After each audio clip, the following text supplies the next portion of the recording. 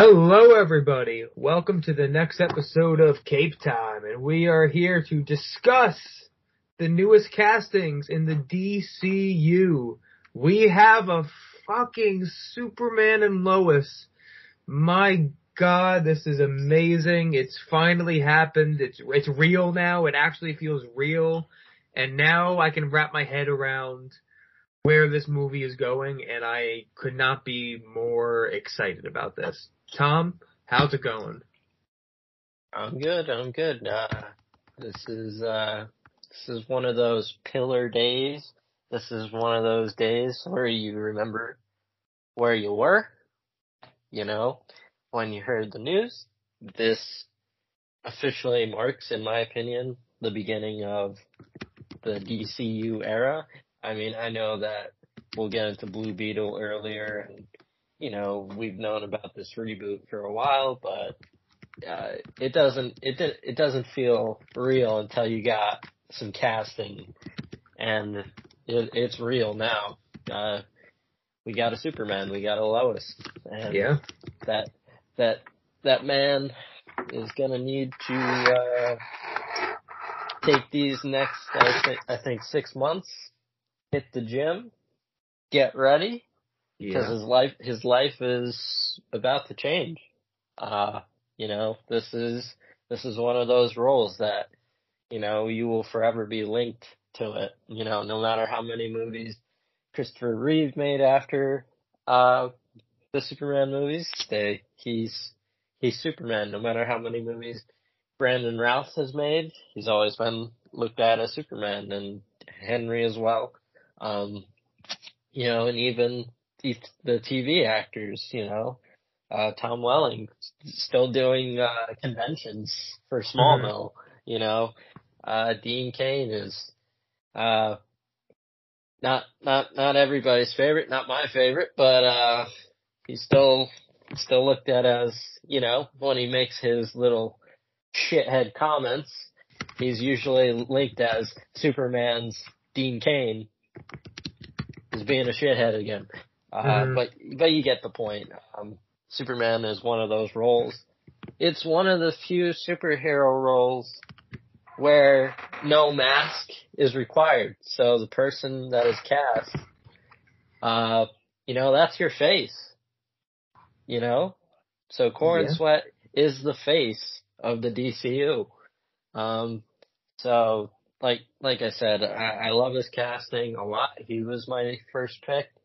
I like the work that I've seen him in. He gives me the most Clark Kent vibes. He's definitely got the look. He's the right age. Oh my God. Wow. Oh my God. Wow.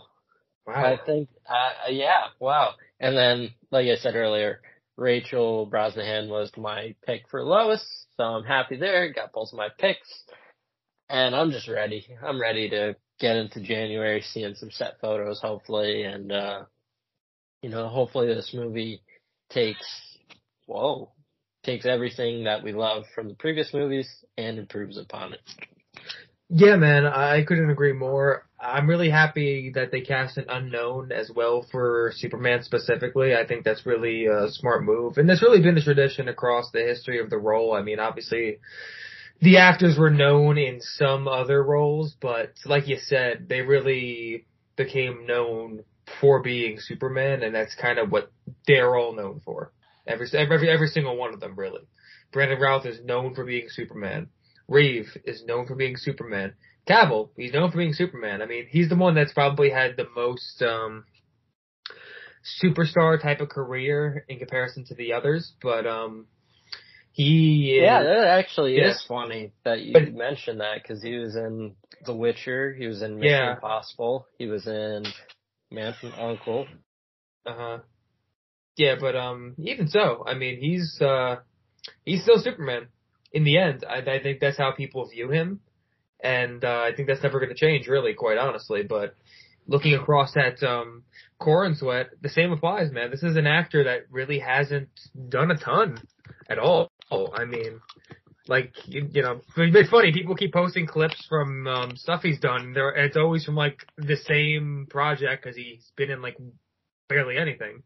I mean, like I think his biggest role in like a full project might be Pearl, actually.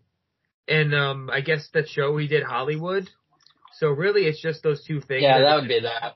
Yeah, those are the big two, I think. Because he was the lead in a Netflix show, so like, yeah, that's the big one. Yeah. And in terms of movies, though, I think it's literally just Pearl for his biggest role. And that was a very small role, too. Yeah, I can't really think of anything else. It's just, you know, he's a Juilliard-trained actor. I have no doubts about him. He was very good in Hollywood. Obviously, you got to do the screen test for Superman. So I really never doubt these things. I've been pleased with all the Superman actors up to this point. So we're gonna be just fine. Yeah. No, without a doubt. They're gonna be entirely fine. I think that you're gonna get a really good dynamic between Brosnahan and Cornsweet here. I think the two are a great fit together, and truthfully, I was warming up to the idea of Mackie a bit as we heard more rumors, but ultimately I do agree with you though. Brosnahan was always for me the best pick because I do like she's actually a good blend too. She's obviously more well known than Cornsweet by a wide margin, but she's also not like a giant name either among casuals, I think. I'll say if you haven't seen Marvelous Miss Maisel, a lot of people probably don't know her, honestly. I mean, I know she was in House of Cards, but beyond that, it's fairly small. So she really had one giant role that made people know her, but beyond that, pretty small. This is their big break. Yeah. This is her big movie break for sure. That's without doubt. Yeah, this is the one that, you know, they're going to be known for playing these parts no matter what they do.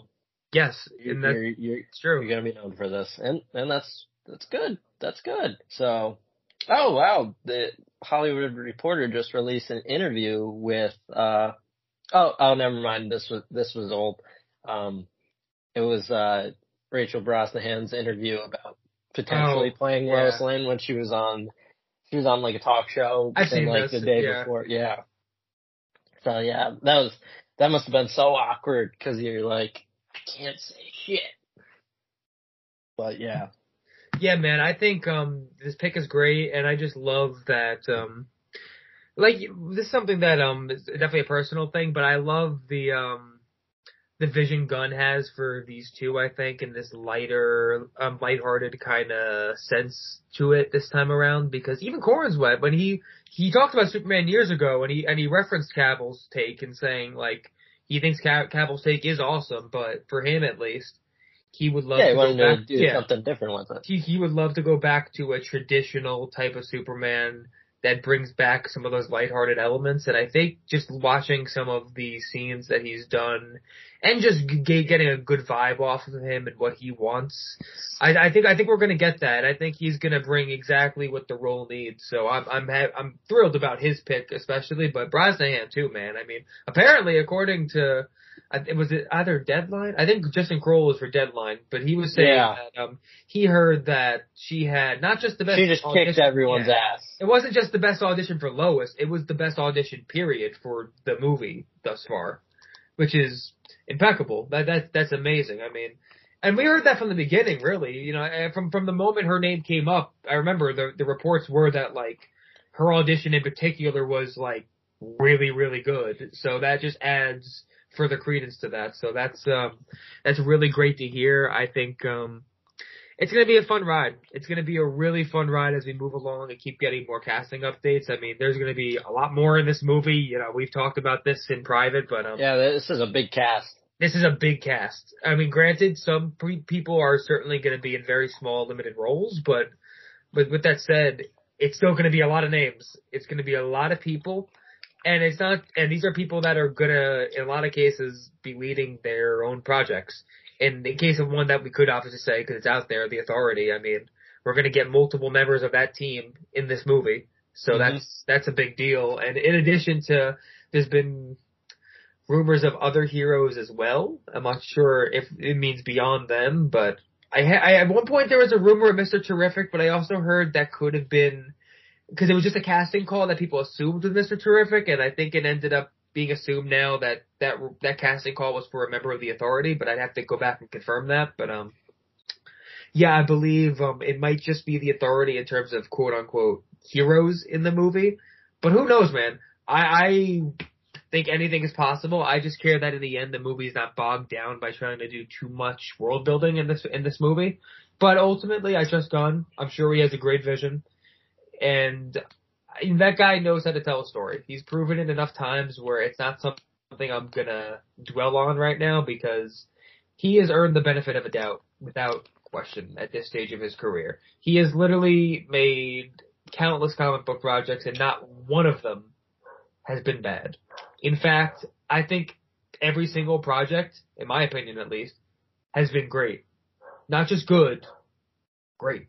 Like, Guardians 2 is probably the worst project I think he's made, and I still think, for me at least, I think it's a great movie.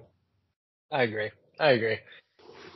Interesting thing, though, today is I believe Cornsweet is the first Jewish actor to play Superman, which is really cool considering Superman's Jewish origins. For those that don't know, Siegel and Schuster, the creators of Superman, were Jewish. So it's cool it's cool that, this has happened, because a lot of the time Superman gets hijacked as this like Catholic or Christian kind of figure. And it's kind of weird because, the two people that created this guy, not Catholic, not Christian. Yeah. So yeah, I don't know, but I'm just happy, this guy has the chops. Yeah, I'm through the moon about it. I just hope this movie kicks ass. I hope it brings a lot of stuff from kind of, I guess you could say, the Reeve films, the Smallville show, a lot of that kind of campiness, that kind of sincere and earnestness.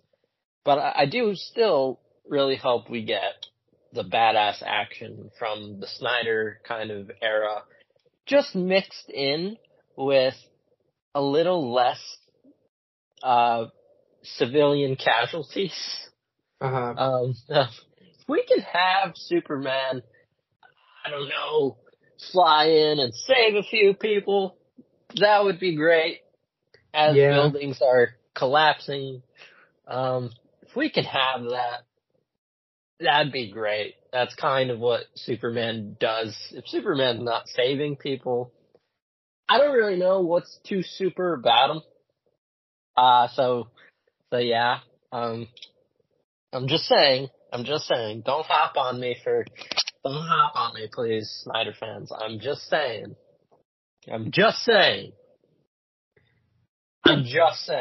I agree with you. In the end, I absolutely agree with you. I think Gunn will bring something fresh to the table, and I'm here for whatever he has in mind, man. I am. Yeah, but just I'm a big fan of just, you look at everything that's happened, and each version has its highs and its lows, and if you can identify the highs and the lows, you can avoid some pitfalls. Well, but you also have to make it your own thing as well, because you have to add to the legacy as well. Oh, see what I did there?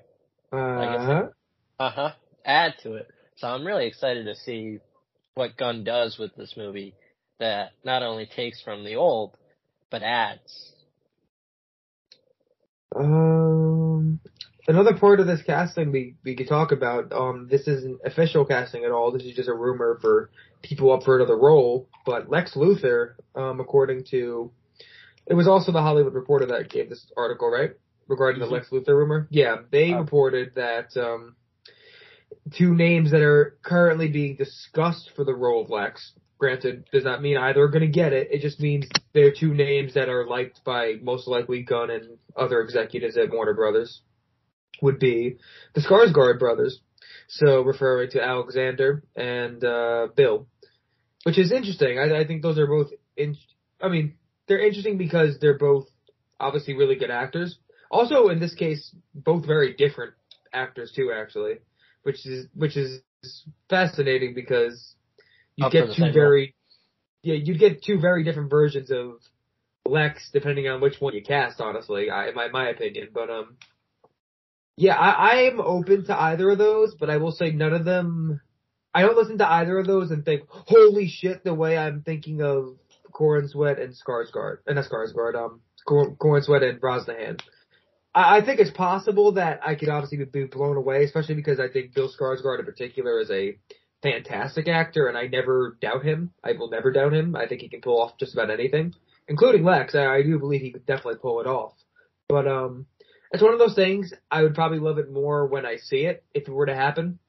But beforehand, I'd be like, oh, great actor, but I'm not like thinking like that's a crazy pick or anything. It's a very safe pick in my mind. You want to hear something very sad? Yeah, sure. Superman Legacy releases at this point, if all goes according to plan in terms of its filming and post-production and all of that. Superman Legacy releases 6 days before I turn 25. Wow. And that hurts. That hurts. That hurts. I'm pretty sure in the coming years I will be attending a few weddings from friends, and I feel like I'm hitting a crisis. Because I'm gonna be honest with you guys, I've spent the last 3 days wearing Batman pajamas. Nice. So I don't think I'll be married by then. But there is a good chance I'll have a fan film on YouTube out there. I'll say that. So, who's the winner now? So back to Skarsgård. I'm so sorry. Okay, can I mention the Skarsgårds for a sec? Go for it. Okay, I'm sorry, because I went to the... You didn't even mention the Skarsgårds, actually. You went directly past it. I just went directly to my crisis of the mid-20s. I love both of the Skarsgårds, and I did hear all of your points. Please know I did not, it did not go over my head or anything. It's just that I broke when I saw the release date. But Bill is very interesting because he's played a lot of darker characters, characters. Usually he plays the villain. Usually, let's be honest, usually he's the villain. Yeah. If he shaves his head, I could see him playing Lex. Now, Alexander, he's had some hero roles, I believe. Yeah. He's more of a leading man type than Bill, where Bill is more of a character actor from what I've seen. Yes, I would definitely agree there. So, I'm really, like you said, it would feel very different. But, like I think I said this on the podcast one day, that I wanted, Bradley Cooper to do it, and Bradley Cooper also was a leading man type as well. So maybe I'm onto something here. Maybe Alexander gets this, shaves his head, and kills it, and maybe we get a Legion of Doom movie. That'd be pretty dope. He's the lead of it. Oh my god. I put that in my head and now. But also, we have to hit the elephant in the room. Nicholas Hoult, buddy, you are not Batman and you are not Superman. Man, that's just tough. That's tough. He is failing so bad at getting these big roles, and it sucks because he deserves one. listen, it's inevitable. Let's be honest. Like, this will happen. He will get a big role. It's not like as much as it sucks, because like Batman is so cool, and Superman is obviously Superman. You know, but let's be honest. We'll be honest here. For both of those roles, I think A, Rob was the clear choice, and B, I think David was the clear choice. But that doesn't mean that there isn't a role for Holt in the MCU or the DCU. And I really hope he gets a DCU role. I think there's something there that he could sink his teeth into. Maybe, I heard like a Flash, thrown in there. I can see it. That could be cool. One that one that was brought up to me was like, Constantine, which could be cool. There are like a ton of different roles that I think Nicholas Hoult could really sink his teeth into and do a really good job in it. But when you look at the guy, I'm sorry. I could see Clark I could see him playing a decent Clark. But I'm not calling him ugly, because he's not an ugly guy at all. It's just that whatever that little extra thing is that makes like a Superman or a Batman, for me, I don't really see it there. I don't see him as a Batman or a Superman. But like I said, I really can see him shaving his head and delivering a Lex Luthor, that kicks ass. I think he could deliver one of the definitive performances of Lex. I really believe that. Uh-huh. And I think he's getting bad advice for going out for Superman instead of Lex. But at the same time, there's no harm in trying out, But I think he should use Lex as the backup option. Okay, I wasn't right for Superman. But Cillian Murphy wasn't right for Batman in Batman Begins. But you know what? When Christopher Nolan said, hey, you want to play the Scarecrow? Dude said, all right. It was a really good Scarecrow. I'm just saying, Luke. I'm just saying. I think this dude could do something. I really hope it's a DC role. I have a feeling, I have a really good gut feeling that DC is the place for him. Yeah, no, I would agree. I mean, usually when you have an actor that who they obviously like, he was a top three Superman finalist for a reason, and also a top 3 probably Batman finalist. Top two. It was just Rob and him. So at that stage, DC obviously likes what they have there with him. It's just finding the right role. So I guarantee you they are going to be contacting him for other roles as well. Did you see Mad Max Fury Road? Not yet. I've been meaning to. I haven't meaning to watch that. His performance in that, he's almost honestly, if you just watch that you will see that dude could do anything. You don't even have to watch the full movie. Just watch the scenes he's in. Just go on YouTube. He's so good. So, he will find something. And if you're a Nicholas Hoult stan out there, your boy will get his due. Yeah, without a doubt. He'll find his place in DC. But, so that's really it for Superman, as far as I'm concerned. Hopefully we'll get some more info. And also, I'm just saying, I really hope sometime before the year's over, they release a screen test of the costume, because I need to see it. Oh my God, they need to do what Reed did. I need it so bad. And I would assume they're gonna do a new theme as well. So, I wonder who they're gonna bring in to compose this. That's more of your thing, Luke, with the music. I don't really know who they bring in to compose, but wait, I do know, don't I? What? I thought they're bringing. I could be totally wrong on this, but I could have swore it's already out there. They're bringing the guy who did Guardians 3 onto it.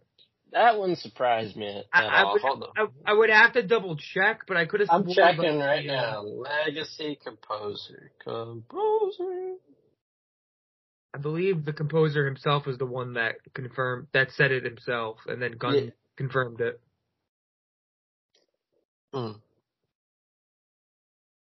So, yeah, Gunn said that he has hired the composer, but, like, it's not known yet.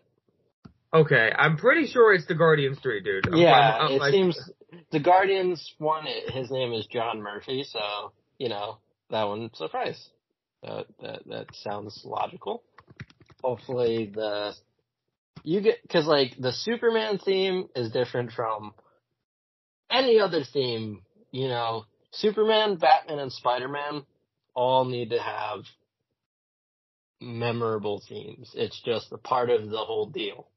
Yeah, it's really important, especially for Superman, because there's been so much talk around, like, we need to stop using the original Christopher Reeve theme. And actually, I do agree at this stage, especially. Yeah, that's fine. Because you do need Superman to be his own thing. Set it apart. Yeah, like, you shouldn't just live in the past. Like, if you want to have, like, even a nod to it within your theme, I even think that's okay. But as a whole, though, the theme should be its own thing. And that's just, especially when you're in an era where people are so kind of done with the past of DC, you're really trying to move forward more than ever right now. Yeah, so they're 100% gonna do a new one.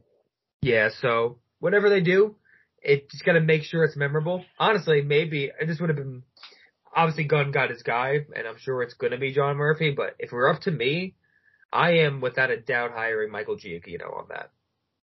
Because for two reasons, actually. A, I love what he did with Spider-Man, where he reinvented the classic jingle and theme of Spider-Man into this bigger, grandiose theme that worked so well, and it was still its own thing because the other movies didn't quite do that in the way the Homecoming trilogy did. But also, obviously, I mean, the Batman alone, I mean, talk about a memorable theme. Like, that guy just knows how to make such memorable music. I mean, he did the score for Up. I mean, Werewolf by Night. I mean, The Incredibles. I mean, like, he knows how to do this not just cheesy, but like grandiose, larger than life kind of themes. And that's kind of what, on a music level at least, Superman should kind of be. So, if it were up to me, Giacchino is the guy. I think he would knock it out of the park.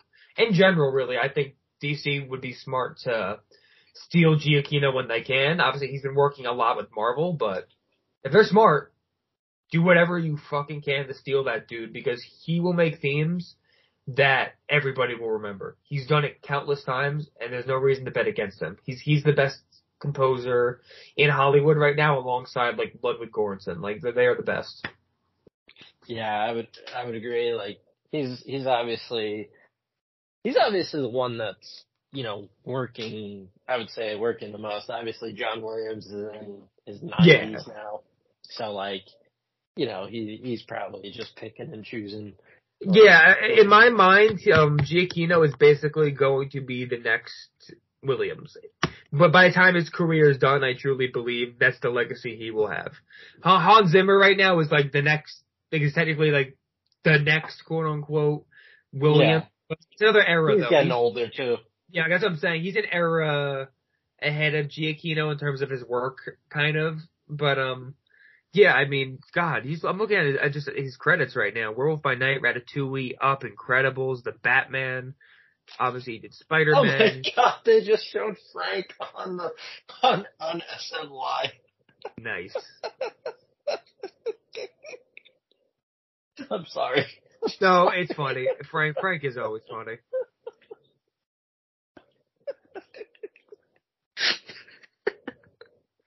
Okay, yes. Giacchino is a legend, man.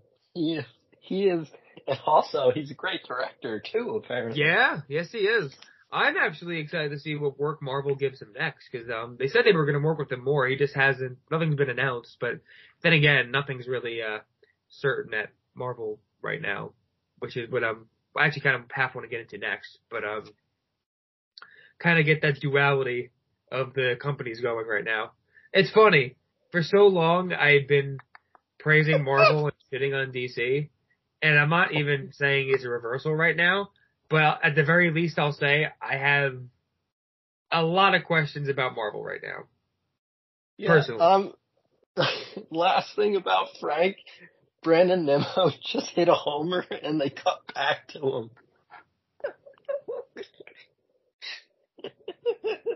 Oh God. I'm so sorry. That's gonna be on Twitter. I can't wait to show you. But yeah, I did just forget what did you just say? You said about worrying about Marvel.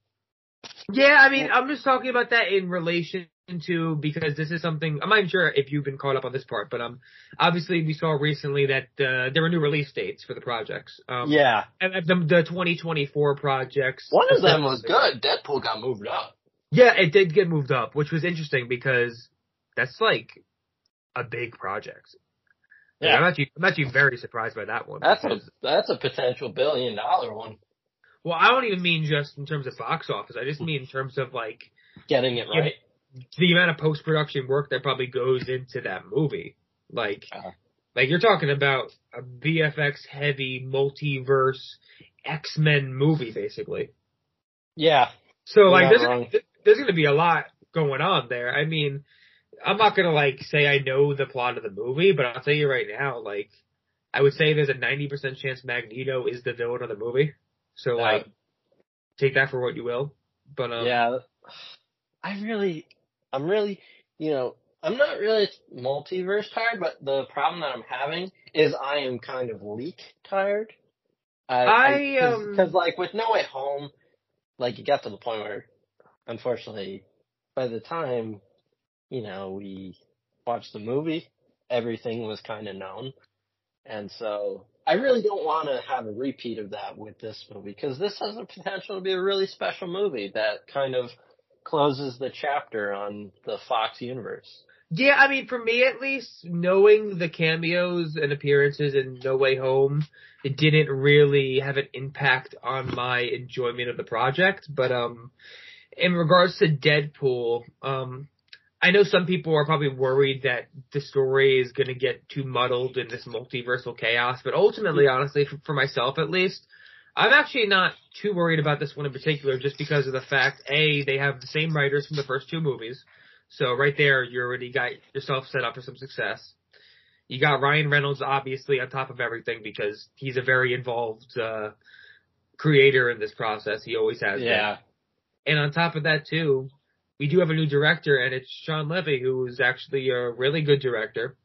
I like his work a lot, and he has a strong working relationship with Ryan Reynolds over his career so far. So I think you put that all together, in addition to being able to play in the Marvel playground, I don't see that movie really being bad. I mean, I'd be very surprised if it's less than really good, honestly. I think it's going to be a very good movie. I think, from what I understand, too, in addition to the focus on some of the Fox X-Men stuff, obviously you're going to have the TVA involved, and you're also going to have a focus on the 838 universe we saw in Multiverse of Madness, potentially, if the leaks that have been out today are right. And I've also have some reason to believe at least parts of the leaks are correct.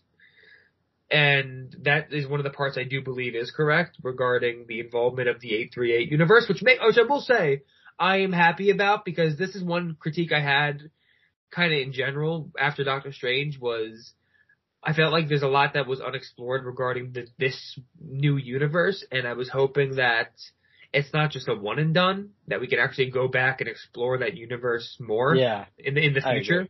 Because to me, if you're gonna do Secret Wars and you want to have another universe involved, you should build up that other universe as much as you can. Otherwise, it feels kind of weak to me. Like, otherwise it's like, why should I care that we're even fighting this other universe? I have no attachment to it, and I've barely even seen any of it. So what does it matter? But now, if we're actually getting that in Deadpool 3, and we're also going to get some of that lead up and maybe in some other projects, I think that could actually work really well. And the idea of having Wanda, at least I'm going to go off the leak for this specific part. I'm not sure if this part's accurate, but It said something along the lines of after Wanda died in Multiverse of Madness, her soul went to 838 Wanda, and it led to, and basically there was like a House of M situation where the universe, or that universe in particular changed, and it led to the changes with all the new Fox X-Men and all that bullshit. I'm sure there's a better explanation for it that I'm giving right now, but that's just kind of like the fan gist of it off of the leak. But, yeah, I think there's a lot of fun potential for that, without a doubt. And I'm here for it. I'm definitely here for it. I hope it ends up being good. I didn't really think I was about to have a Deadpool 3 discussion. I was just going to go into the new dates. But hey, I'm here for it because I'm excited about the movie. And also, there is a rumor about a certain Daredevil being in the project. So, just saying. And it ain't Charlie. It ain't Charlie. Love you, Charlie. He's got his own thing going on, so very, very happy about that. But yeah, there's definitely a lot happening with Deadpool 3, but,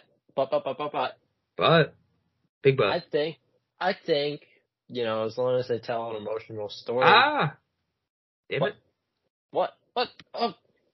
I'm trying to look at the Marvel dates and a stupid video popped up. Continue. I'm there, pal. Yeah. There's just, like you said, I think I definitely want to go back to the 838 because, like, you kind of killed their version of the Avengers. So, like, yeah, I'm interested of seeing, retaliation is the main one.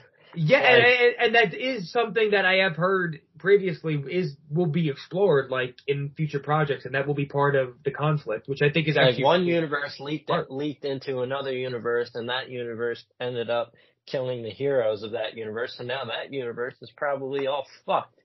Yeah, I think that's a great idea, actually. I think that's a really great idea.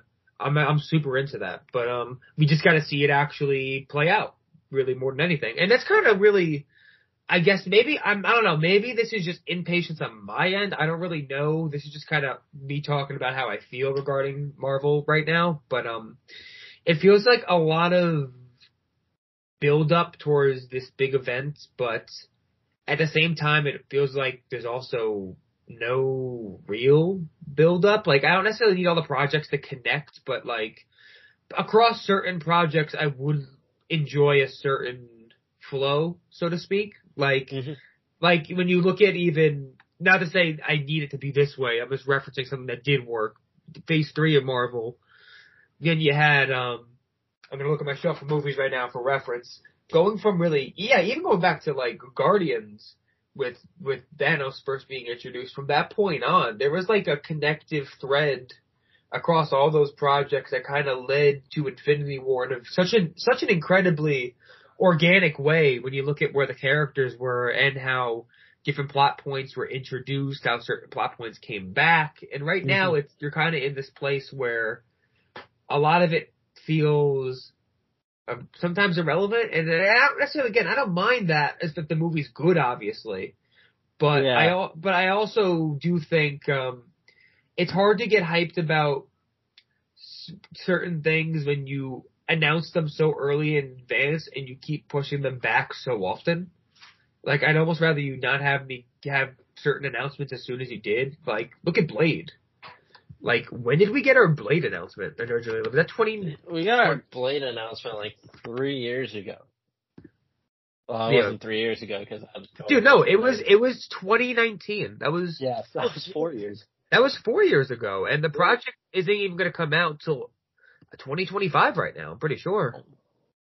So, like, it's a lot. Mahershala Ali's going to be in a fucking nursing home by the time this movie releases. That's what I'm saying, man. Like, that's a lot, and I don't necessarily, and I get it. Like, shit happens. I mean, we had a fucking pandemic, and and more on top of that too. But it's clear that a lot of the issues that we've had regarding the proper release of movies has stemmed from just a not sound production process. Things have not been done properly in pre-production or post-production, and it's affected the way movies have gone and the quality of certain things. And while and truthfully, I will always speak to this, I've actually enjoyed a lot of the post-Endgame stuff. Like, I thought WandaVision was very good. I actually really liked a lot of Falcon and the Winter Soldier. I love Loki. Shang-Chi I thought was freaking awesome. I loved No Way Home. Multiverse of Madness actually has grown a ton on me after not liking it a lot at first. Hell, She-Hulk even, I will say, grown on me a lot. But like, there's certain projects without a doubt that have been really bad, in my opinion. Like, Love and Thunder and Quantumania, in my opinion, were both really bad. Like, Yeah. It was very not ideal, and it's to the point where it made me feel so lackluster about certain things, especially Quantumania. I think that was the biggest blunder still. I've said this so many times, but I think it's so imperative. Like, they messed up the movie where you fully introduced your big bad, and you were supposed not to just your big bad for that movie, but your big bad for the whole phase, the whole few phases. Sorry, my shit was cutting out. Say that again? Yeah, I just said not just the big bad in the movie, but the big bad in like the whole kind of storyline you're trying to tell. Exactly, that's what I mean. Like, that's such a major character. I mean, you're not just building around him, you're building around multiple variants of this guy, and like... Not just multiple, I mean, you see how many versions of them? Yeah, like, his role is that big to this stage, and like, to mess up the movie that introduces him is just like, such an issue, I think, for... I can't tell what, like, pisses me off more, because, like, Taika really kind of irked me. Taika pisses me off more because I don't think Taika cared. Like, no. I don't watch Quantumania. I think he treated that movie like it was the equivalent to a summer vacation from making other movies. Well, I think the problem was, I don't think he even cared a little bit about the source material. No. And that's the big problem. Like, I don't need people to go directly off the source material. That's like, you can deviate really as much as you want, quite honestly, if it's good, but like, to have a Gore the God Butcher story with a Jane Foster cancer storyline and have that be a comedy just feels like such a stark tonal difference between the story you're trying to tell and the actual movie that was made. And it's like, it's really jarring for people. And on top of that, you just didn't get the best out of your actors, in my opinion, because of that. I think the main issue is, you know, obviously the MCU does have a lean towards a comedic approach. But Love and Thunder was on another level, though. Yeah, I think there is a line that must be towed between, you know, there's a line that you cross in which you go too comedic to the point where you kill the stakes in your movie, and your characters almost become parodies of themselves. Yeah. And I think Taika crossed that line in like the most blatant ways. And so you kill the audience taking your movie seriously when you do something like that. 100%. I mean, and on top of that too, I don't really, like, if it wasn't the storyline they chose, I maybe could have even enjoyed the movie with the tone like that, but you picked the wrong story to use that kind of tone, though, entirely. Like, you cannot have that, forget lighthearted, really just silly, a very silly tone for a movie with such a serious subject matter. You have a movie about questioning gods and the morality of them and whether or not they are doing the right thing, in addition to a storyline regarding a love story and how cancer has placed itself right in the middle of it, like, and you're just gonna ignore it? You can make a strong argument that this should have been one of the most emotional MCU I've said this from the beginning, dude. This should have been, without a doubt, the most emotional MCU movie, in my opinion. This movie should have ended with you crying, honestly. 100%, man. Like, I should have been balling in my opinion, truthfully, this is what makes it the most frustrating. You had a layup here in terms of. You had Natalie Portman. She's an Oscar winner. You had Natalie Portman and Christian Bale alongside Chris Hemsworth in your movie, and you didn't make a good movie. That's so frustrating. Yeah. Like, that's so frustrating because that's such an insanely talented cast. Like, I love every single one of them. You had, again, 2 Oscar Award winners there. And it's 2 Oscar Award winners, a Batman in there. I mean, I can't fathom what made you think that approach was the right thing to do. And I'll say this, I'm very happy Chris Hemsworth himself was questioned, and we talked about this last movie. Even he was like, but, cause like he's the face of that, like he's like, that's my franchise. Like can you imagine if, you get one of the Marvel franchises and the one that you get is the one that's consistently like the one that people don't really vibe with the most? Yeah. I mean, that'd be incredibly frustrating, obviously. I mean, and I'll be honest, I actually think the first Thor movie is very good. I think it's a very underrated movie, but as a whole though, if you're talking about general audiences, they, didn't fuck with anything till Ragnarok. And then Love and Thunder obviously brought them right back down to, if not Dark World level, maybe for some people worse than Dark World level, depending on who you talk to. But and that's really tough that we got to that bad of a place because Dark World has forever been widely considered to be the worst MCU project before going back to pre Endgame. And if you want to look at post Endgame, I'm not going to say this is what I feel. I'm just going to say this is probably what a lot of people, I think, feel. I would say people would probably argue there are 3 to 4 projects at least, probably 4 actually, that are worse than Dark World post Endgame. And I'm not saying I feel that way because I don't, but I do believe a lot of people do feel that way. And that says a lot about how much faith probably people have lost in Marvel, unfortunately. And I think that's reflected in some of the box office numbers. Not to say that, obviously, like, Guardians did really well. I mean, Guardians did fantastic. I mean, it made over $800 million, which is great. You have no problem with that. But, like, then you look at a Quantumania and you see how that did.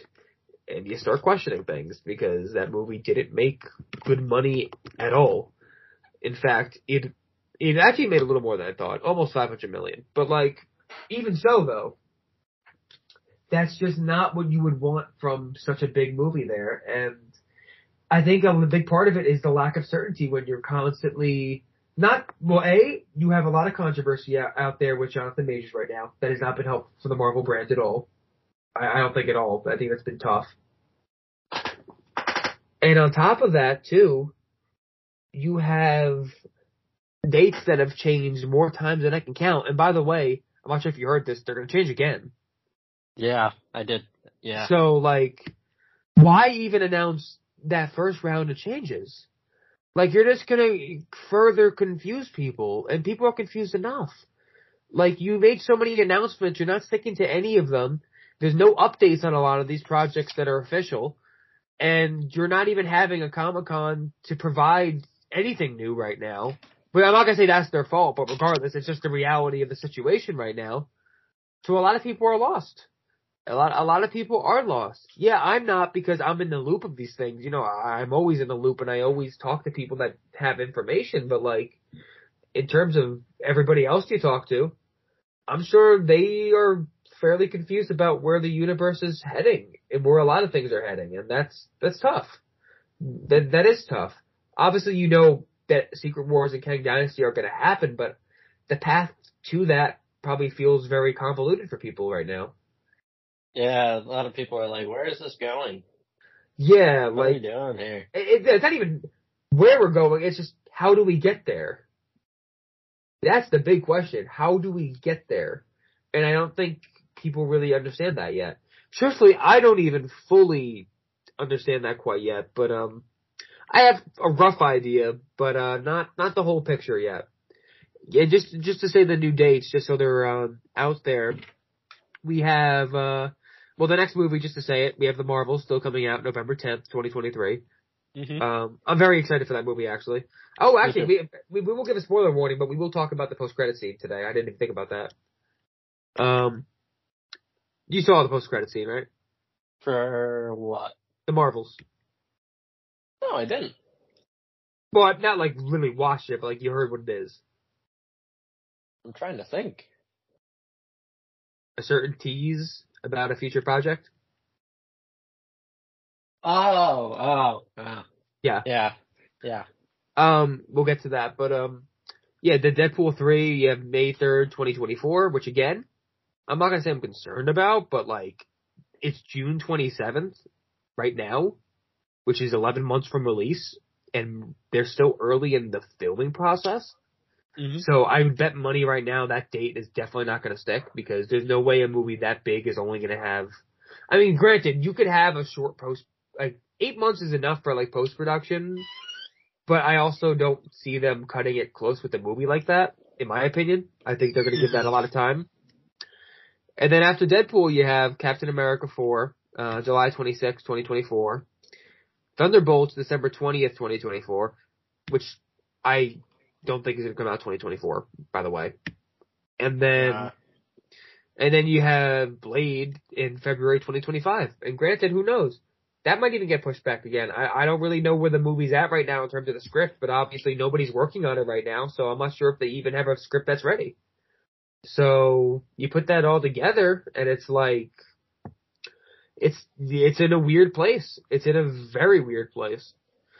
But I guess it is what it is. I'm still excited for Marvel, just to be clear. I'm actually very excited for a lot of these projects individually. It's just my hype, I guess, is in a very weird spot, and I want to get hyped again. And that's the best way I can put it. I talked about this last episode a little bit. Like Guardians 3, for example. I was hyped for it. And I love that movie, and I wouldn't trade it for the world. But it's not a movie that gets me hyped for the universe. It gets me hyped for the Guardians. I would like to be hyped for everything, ideally. But, it is what it is. Yeah, I would agree. Like, Guardians is one of those where it's like, it's ending something. Well, yeah, it was ending something from the past, and it wasn't really. It really wasn't something that was like future focused, if that makes sense. Where, it's not the one you go and you're like, let's find out more about the path we're about to take. It was more about, let's finish kind of the path that we've been taking for the last 10 years.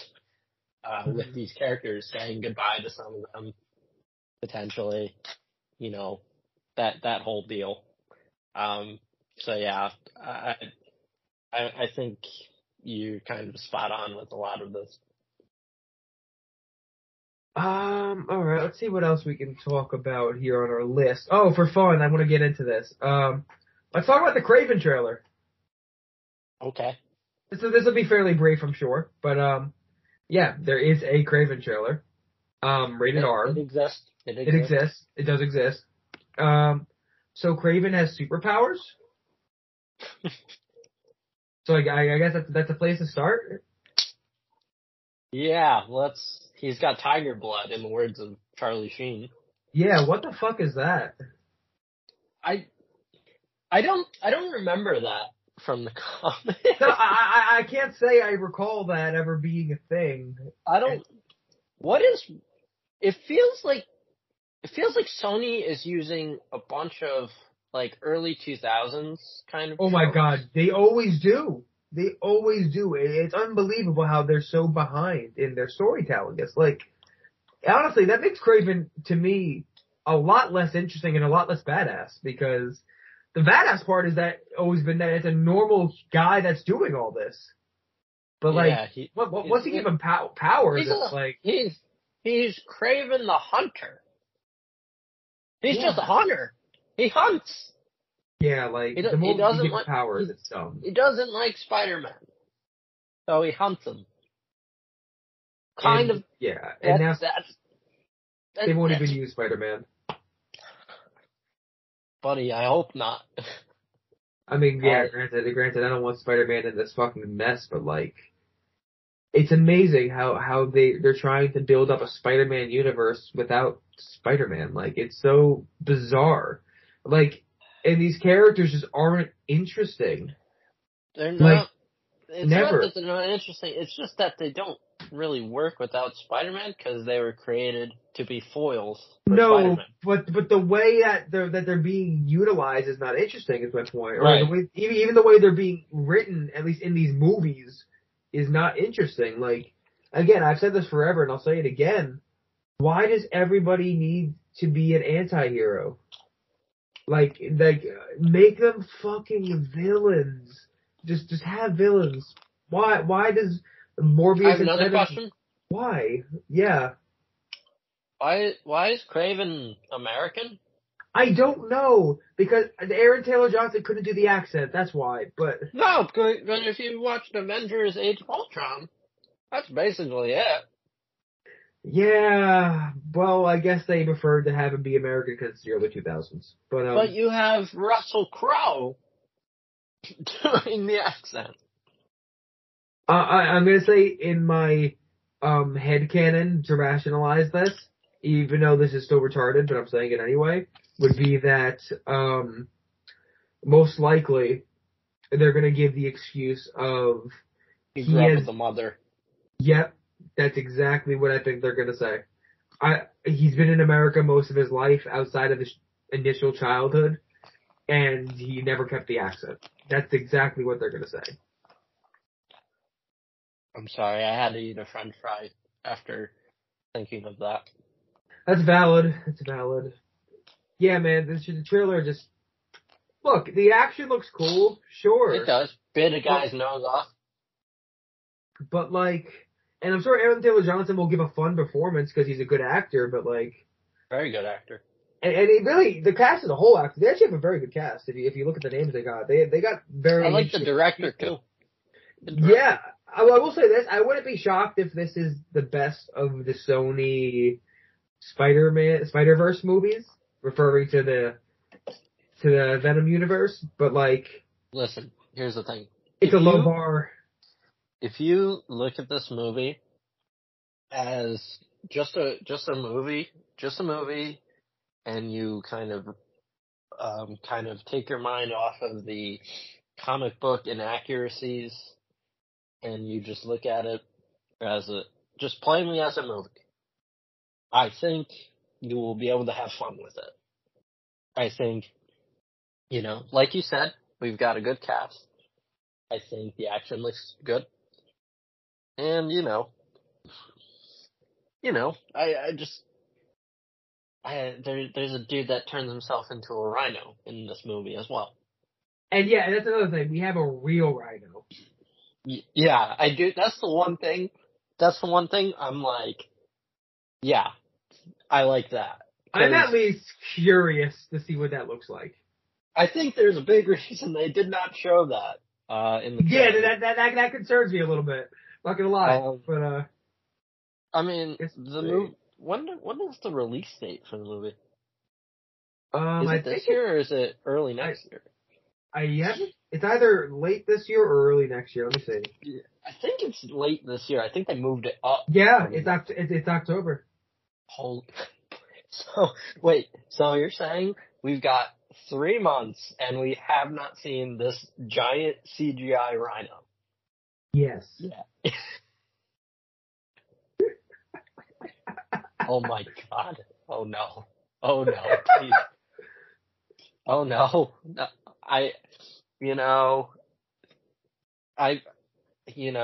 When you you can kind of tell a movie's production, how a production is going by certain things. And when they're like avoiding certain things in the marketing, you could kind of tell why. Granted, this was the first trailer, so maybe they show it in the next trailer. Oh, also, Luke, another thing is when they don't give you a trailer until a few months before release. I know. That's also not a great sign. one of the funnier ones is when they released the Venom trailer, the first Venom trailer, and there was no symbiote in it, just 'cause just wasn't ready. But they were just like, fuck it, people keep asking us for it. So you just have, like, Tom Hardy running in a forest. It was just like, oh, okay. And then, like, the last shot of it was, like, him in, like, the tube, the MRI tube. I was like, yeah, okay, fine. But yeah, like, here's the thing, Luke. You know that out of all the characters that I love, I'm the one that, like, I created my own Spider-Man movie universe just out of fun, really. Mm-hmm. And also because I don't get laid much. But, like, I know that Avi Arad suggested to Lord and Miller to put the Spot in as the villain for Across the Spider-Verse. So good on Avi for that. That's an Avi win. But we really gotta get Avi Arad and Matt Tolmach off the Spider-Man property. Yeah, it needs to happen, man. Because what they're producing with these Spider-Verse movies that don't have Spider-Man in it, like Morbius, this can't be good for the Spider-Man brand. It makes no sense. Like, it'd be one thing if I actually believed they were building up a team to fight Spider-Man or something, but I don't even think they're actually that smart. Even Look, when we were just talking about Marvel Studios being like, what are they kind of building? How are they going to get there? They're geniuses in comparison to what's going on at Sony, regardless. Yeah. It's fucking nuts. Because Marvel, they have a place they're going. I bet you $5 they don't even know if they have the rights to use Spider-Man in these movies without Feige's permission.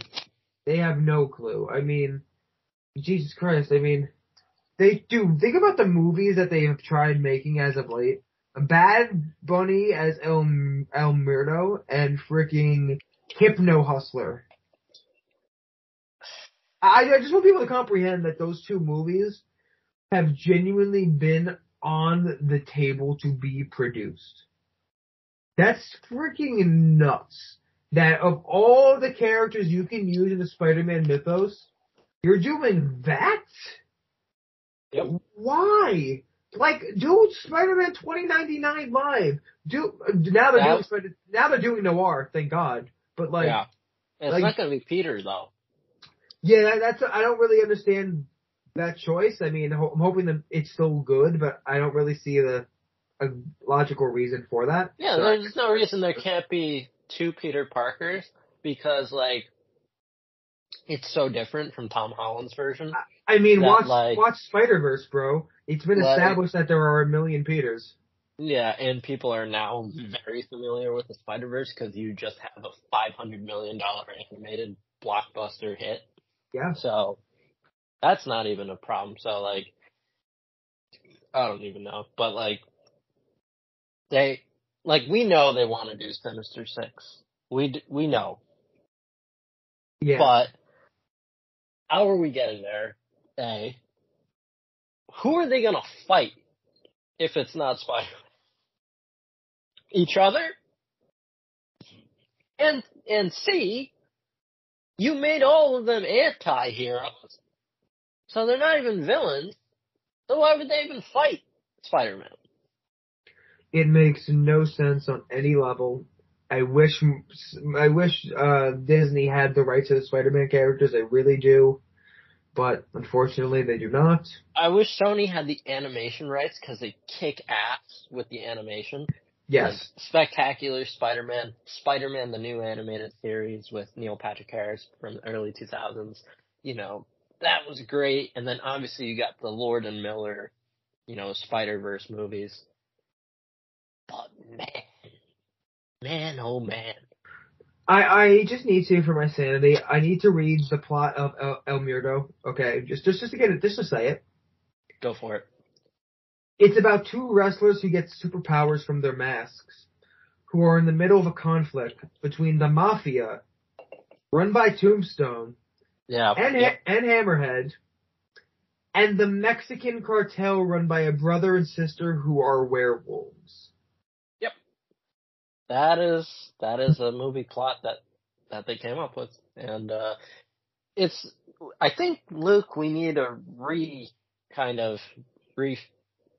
re-put in the minds of the audiences that El Muerto was introduced in the mid-2000s, and he has only appeared in less than 5 comic books. I think the number's only 2. Yeah, I believe the number is 2.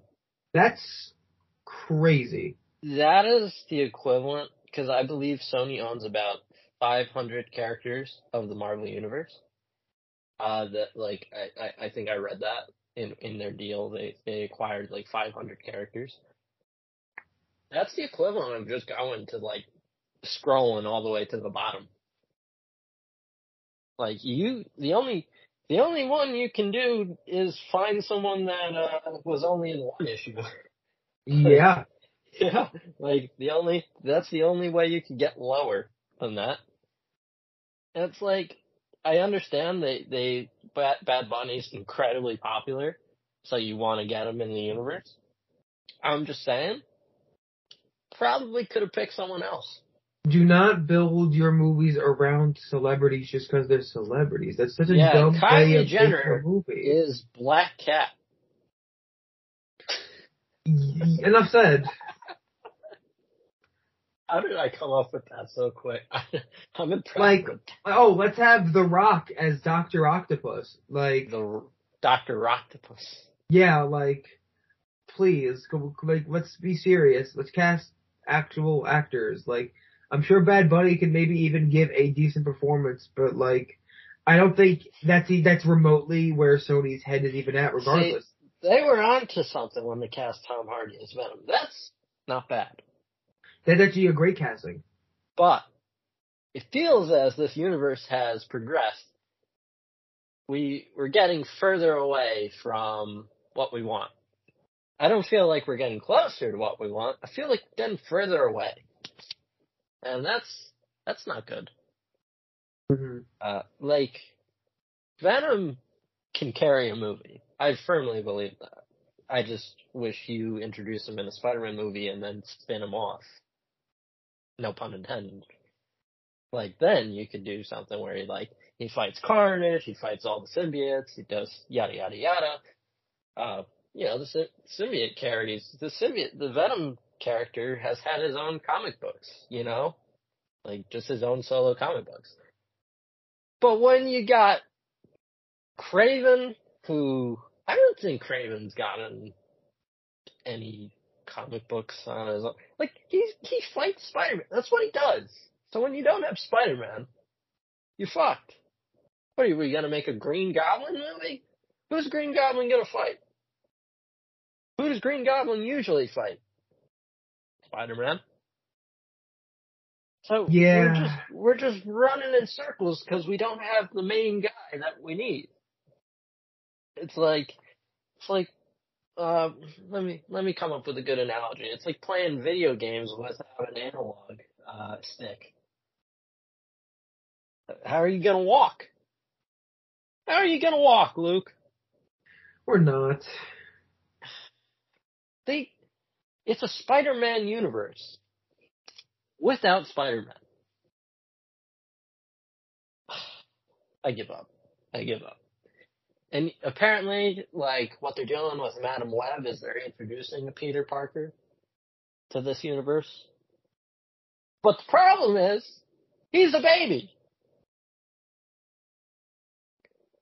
Yeah. Oh God, I'm just getting mad as I hear this. Please, I don't even want to talk about it anymore. Here's what they should have done, Luke. This is my last point, and then we can move on because we gotta move on before we blow our heads off. Yeah, please. What they should have done when they made the deal to put Spider-Man in Civil War, Spider-Man Homecoming, they should have had either a signed deal or a handshake deal with Kevin Feige. Listen, we want to make a little money on the side here. Can we make a deal for a Venom movie? With your help, you get to produce it with us. You know, we got Tom Hardy. He wants to do it. You know, he's a big star. Can you help us do this? Can you help us, like, build up to it?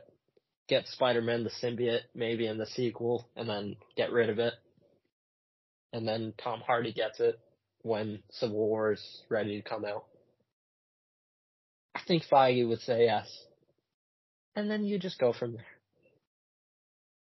I fully support this idea. And But that goes without saying. And you know what, Luke? You would have a Spider-Man universe with Spider-Man. Or, lastly, you do something else. You take this parallel universe and you just say there's another Peter Parker swinging around in that universe. And you just do what they're doing with Batman. You got 2 Spider-Mans. That's fine. Who cares? Yeah. Other than that, I don't want to talk about it any further. It's very depressing. I want these guys to get their hands off the IP. You know? Mm-hmm. It hurts. All right, let me see what's left that I actually want to discuss. Honestly, not a ton here that I care enough to discuss about.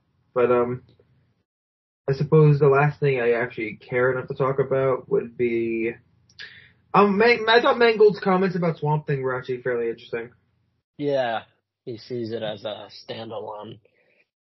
Yeah, I mean, I think it's going to be very much treated that way. I mean, even when Gunn talked about it in the first video we got for the DCU slate, he said himself, like, it's disconnected from the rest of the DC universe. So I don't think he meant that literally, but I do think he meant that where it's not going to connect to any other project in any capacity. Correct. I don't think at all. Like, it takes place on the same Earth. It's just that it's off doing its own thing. It's basically going to be the equivalent of what Werewolf by Night was for Marvel, I think, but in actual movie. Yeah, which I'm here for. I'm so here for that. Yeah, like Batman and Superman are in Gotham and Metropolis. Swamp Thing's over. I forgot where Swamp Thing resides.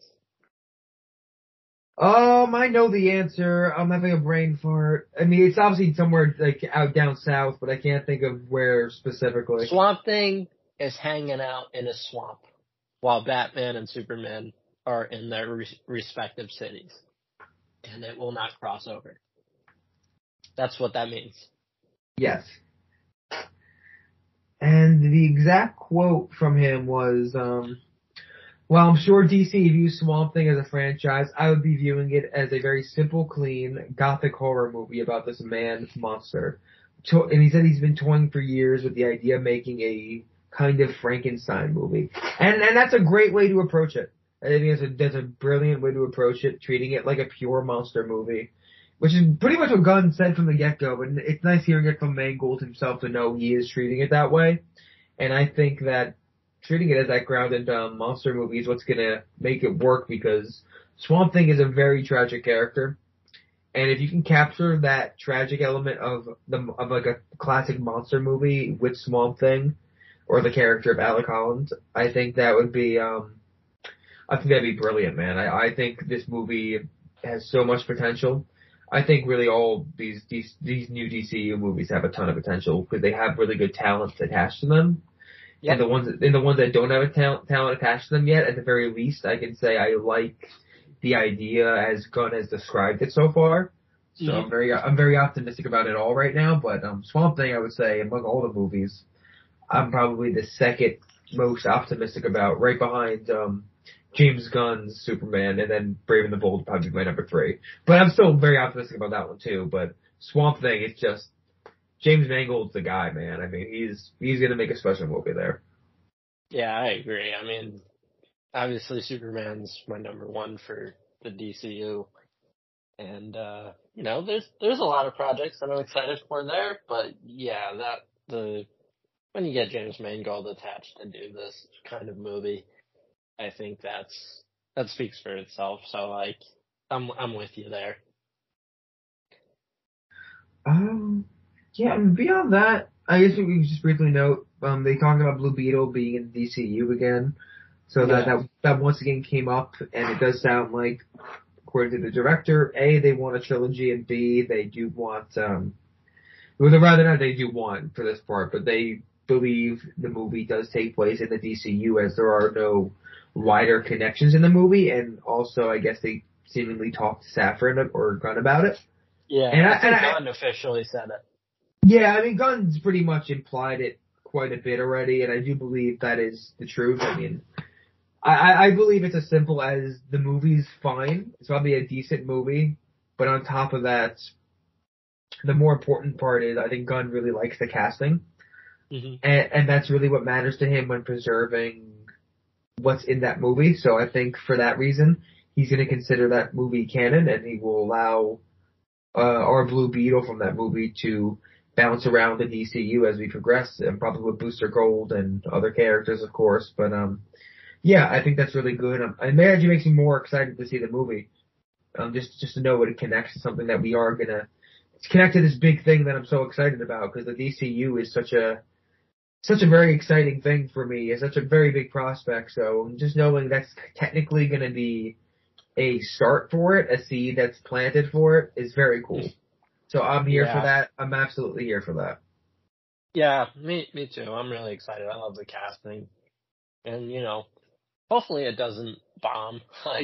Yeah, I mean, I think it has a better shot than Aquaman, honestly, despite that movie having Momoa. But I think that movie's just not going to do well. I have a gut feeling. But yeah, I think if you get the right word of mouth, Blue Beetle could do well.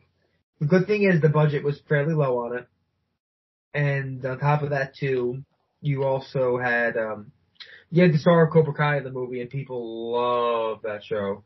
So that's a good selling point. That's a selling point right off the bat. You have. And also, if you're smart, honestly, I'm not sure if they would do. Got George Lopez in there too. That too. Honestly, I don't know. I guess they don't want to promote it as part of the DCU in the marketing, just because if the movie does bad, you don't want that attachment, considering you didn't even really make the movie under this new regime. But so I guess that's why they're not really like making it like a big thing. But it technically could pay off if they did market it that way, because I'm sure people would become instantly more interested in it. But yeah, it'd be a risk though. It is a risk, and I get why it hasn't happened. Yeah, I agree. Because we'll then at that point, the new report is going to be the first movie of the James Gunn universe bombed. That's the headline. Yeah. In the post-credit scene, it'd be really fun if they put Corrin Sweat in there. I don't think they would, but that'd be awesome. Yeah, that'd be fun. I'm interested to see if they have any crazy teases when they eventually release the Superman movie in that post-credit scene. Maybe. I mean, I feel stupid even speculating about something that far away, but it's just more of like a curious thought. Like, would they tease like Batman in that or something? Or like, what would they do? Like, if anything, honestly, I'm gonna call it now. If they do a post-credit scene for Superman Legacy, it's probably gonna be for Superman versus the Authority. I bet you it'll be a tease for that project, but that's just a total guess. I mean, they don't even know what the post-credit scene is, I'm sure, at this stage, quite honestly. But it'd be really funny if he did. I mean, hey, maybe I'm not even sure. Actually, I wonder if they write that kind of thing into scripts now. Like, they might. I mean, I don't know, but it's plausible. I wouldn't be shocked if Gunn wrote that in already, honestly. I did.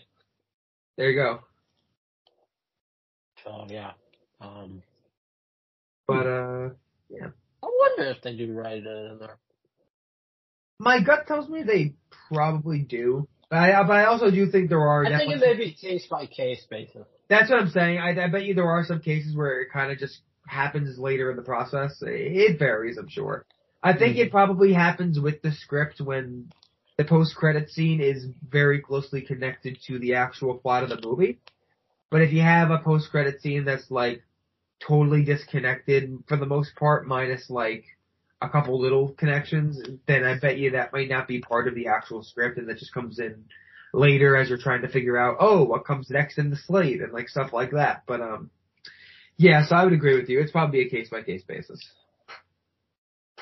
Oh yeah. All right, That's good for me. I mean, that covers everything I wanted to talk about today. The big thing was obviously the Superman casting, man. I mean, I'm beyond pumped for that. I am so excited we have our Superman. It's such a big deal. And I'm looking forward to hearing Gunn. Honestly, that's the thing. I love listening to James Gunn talk, dude. I love listening to that man just speak about comics and movies. And I cannot wait to just so he can further expand on what he wants to do with Superman more. I think that's going to be so fun. Like, his interviews are just gold.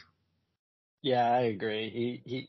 He knows what he's doing. I'm excited for the movie. Like, I think the cool thing about today is it showed that there's still, this big interest in it, in Superman, in DC, and people are ready for another Superman movie.